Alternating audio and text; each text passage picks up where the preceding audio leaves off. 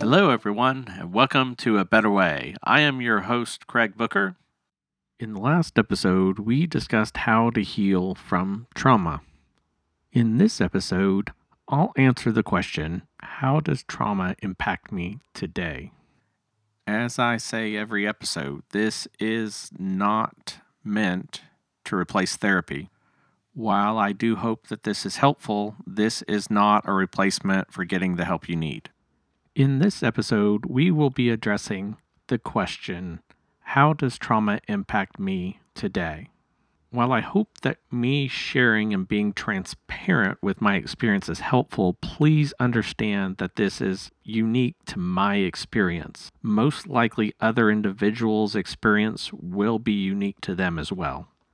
All right, to get us started, I would like to give us some context to help people that are joining understand a bit about my story. If you haven't had a chance to go back and listen to what got me here, which I believe is episode 3, I would encourage you to do so.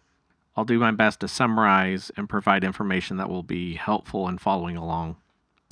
In my journey, I experienced trauma in workplace scenarios. Most of this could be summed up under the term job instability. Going through the process of having a stable job, that job being removed, then going through a lengthy, drawn-out, difficult job search. This being followed by several unstable, temporary style jobs that abruptly ended. All right, I hope that kind of sets the stage for the mental state that I was in and what I went through. What I want to cover is how trauma impacts my career. Since most of these events happened surrounding the process of holding a job, losing a job, and then going and getting another job, this has impacted me anytime I go about the process of ending a current job and possibly starting the search for another job. I want to somewhat break this down into pieces to help give people that are trying to understand trauma and how it affects their loved ones a little bit of insight. So bear with me here. So anytime that I'm in a job that is stable, there are certain things that tend to trigger my past trauma. If you start reading about trauma and some of the side effects, one of the things that you will come across is it can leave a person feeling like they're somewhat hypersensitive at times, or maybe what they call always feeling like you're on guard. In my case, this trauma resulted in severe and ongoing anxiety. When it comes to anxiety, there is what I call a baseline anxiety level. This is the level of anxiety I feel on an ongoing basis throughout my day. It is just beneath the surface of my skin. Not actually, but that's just how it feels to me. So why talk about baseline anxiety levels? You may be thinking, I thought this was about trauma, and it is, so stay with me. There are a lot of factors that go into how a person responds when they feel triggered. The word triggered has become somewhat mainstream, so I want to clarify what that means when I say that. When I say triggered in this context, I'm saying when something reminds me of a traumatic event in my past. So it's somewhat of a deja vu moment or where my brain signals to my body that I might be in some kind of danger. When I experience something, whether it's a smell, a taste, a scenario that is even somewhat related to a past traumatic event, my brain sends false signals telling the rest of my body that I'm in danger or to prepare for danger. Many people know this feeling or reaction to the fight, flight, or freeze response. When this occurs, my body is flooded with a stress hormone called cortisol. If you have ever been in a car accident or possibly had to swerve out of the way, maybe when you're riding your bike to avoid an oncoming vehicle, you may be familiar with what this feels like. At the same time, my body is also flooded with another stress hormone called adrenaline, also known as epinephrine. The release of these two stress hormones are completely normal. This is how our body is designed. This is what keeps us alive. This response is good. However, you might have picked up earlier when I said that my brain is sending false signals. And here is why I say that. When my brain signals to the rest of my body that I am in danger in this type of scenario, most of the time it is wrong. I have never, that I can recall, in a workplace scenario, had my brain trigger based on a past experience and that trigger be a true indicator of danger. What is going on in these particular scenarios is that my brain or my body remembers a situation that ended negatively for me, that impacted me, that was traumatic, yes, I'll use the word, and that left me in a bad situation. What is playing out here is my body is trying to protect me based on its knowledge of past events.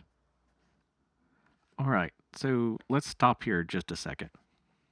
Earlier, I also talked about what I call as baseline anxiety levels. And again, this is the level of anxiety I feel on an ongoing basis throughout my day. Sometimes my baseline anxiety level is really low or almost undetectable, and sometimes it's really high. So why does this matter? You might be asking, and I'll tell you. What I have learned based on experience over time, making mistakes in this area, is that my baseline anxiety level has a lot to do with how easily I am triggered when I encounter such a scenario. Okay, so what, you might say? Well, let me tell you why this is encouraging. There are certain things that I do and I can impact that go into my baseline anxiety level. And most likely these would apply to you too. So here goes. My sleep habits determine so much of my baseline anxiety level. I cannot even begin to tell you how important sleep is. So that's one thing. Also, I can tell you that food, what we put into our body, has a significant impact on baseline anxiety levels. And third, as much as you probably don't want to hear this because I didn't want to hear this, the amount of movement or exercise that I get during any given day greatly impacts my baseline anxiety for the next day. So what I'm saying here is I can't erase what happened in the past, and rewiring my brain takes time. But what I can do is set my body up for the best experience possible. So why did I start here? Quite simply because some people need something that they can do immediately. This is not magic. These are not things that will happen overnight, but these are tangible ways that an individual can change the way they live and have an impact on their life.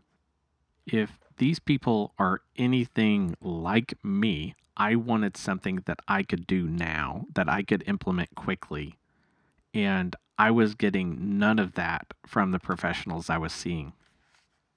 there's a second part of this that is really important, and I don't want to overlook that, but it's not something that is going to be easily addressed. It has a lot of layers and it's complex and it takes time.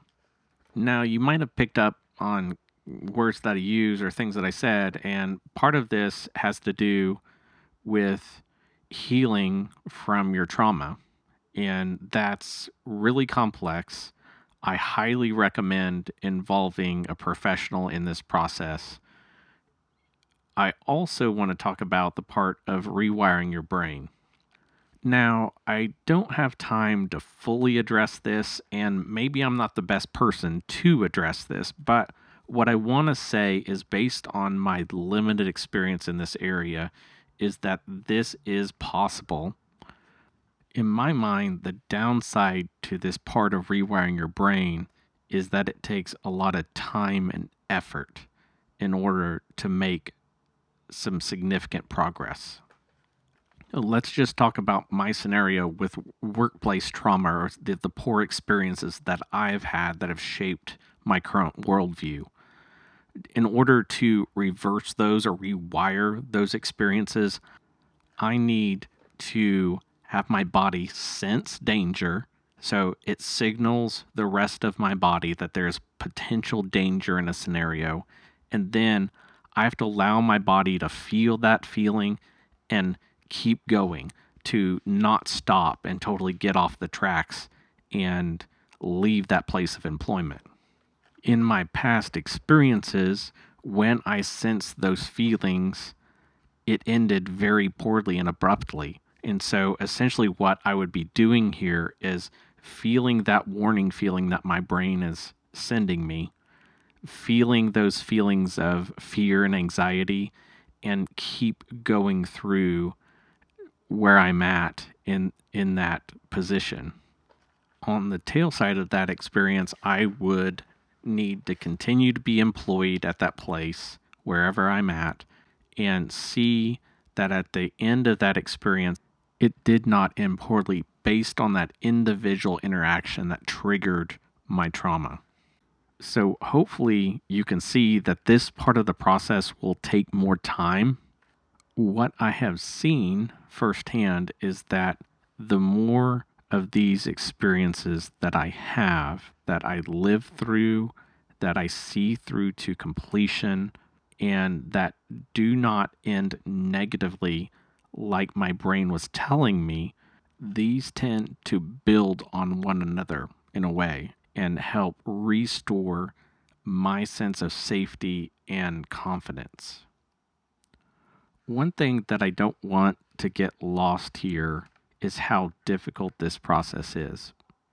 So, going through these events or things that trigger past memories of trauma that cause my body to go into this state of fight or flight is a really miserable process. I'll just be honest with you. It's not fun whatsoever.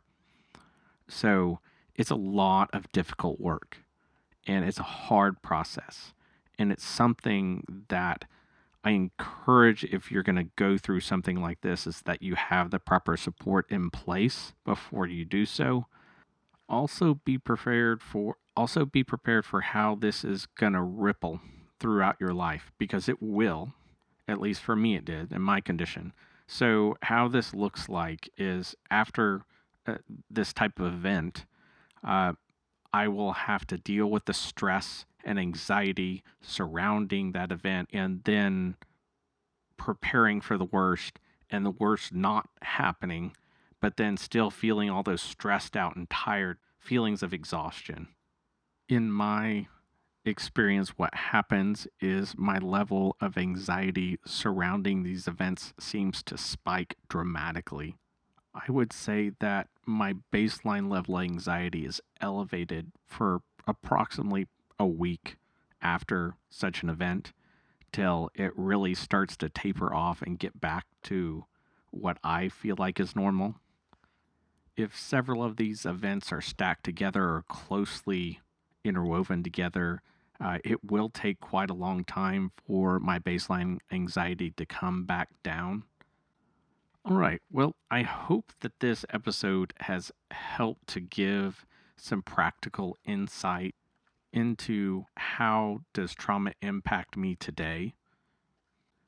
Thank you for downloading this podcast and listening. I hope you'll hit subscribe so that you can get future episodes.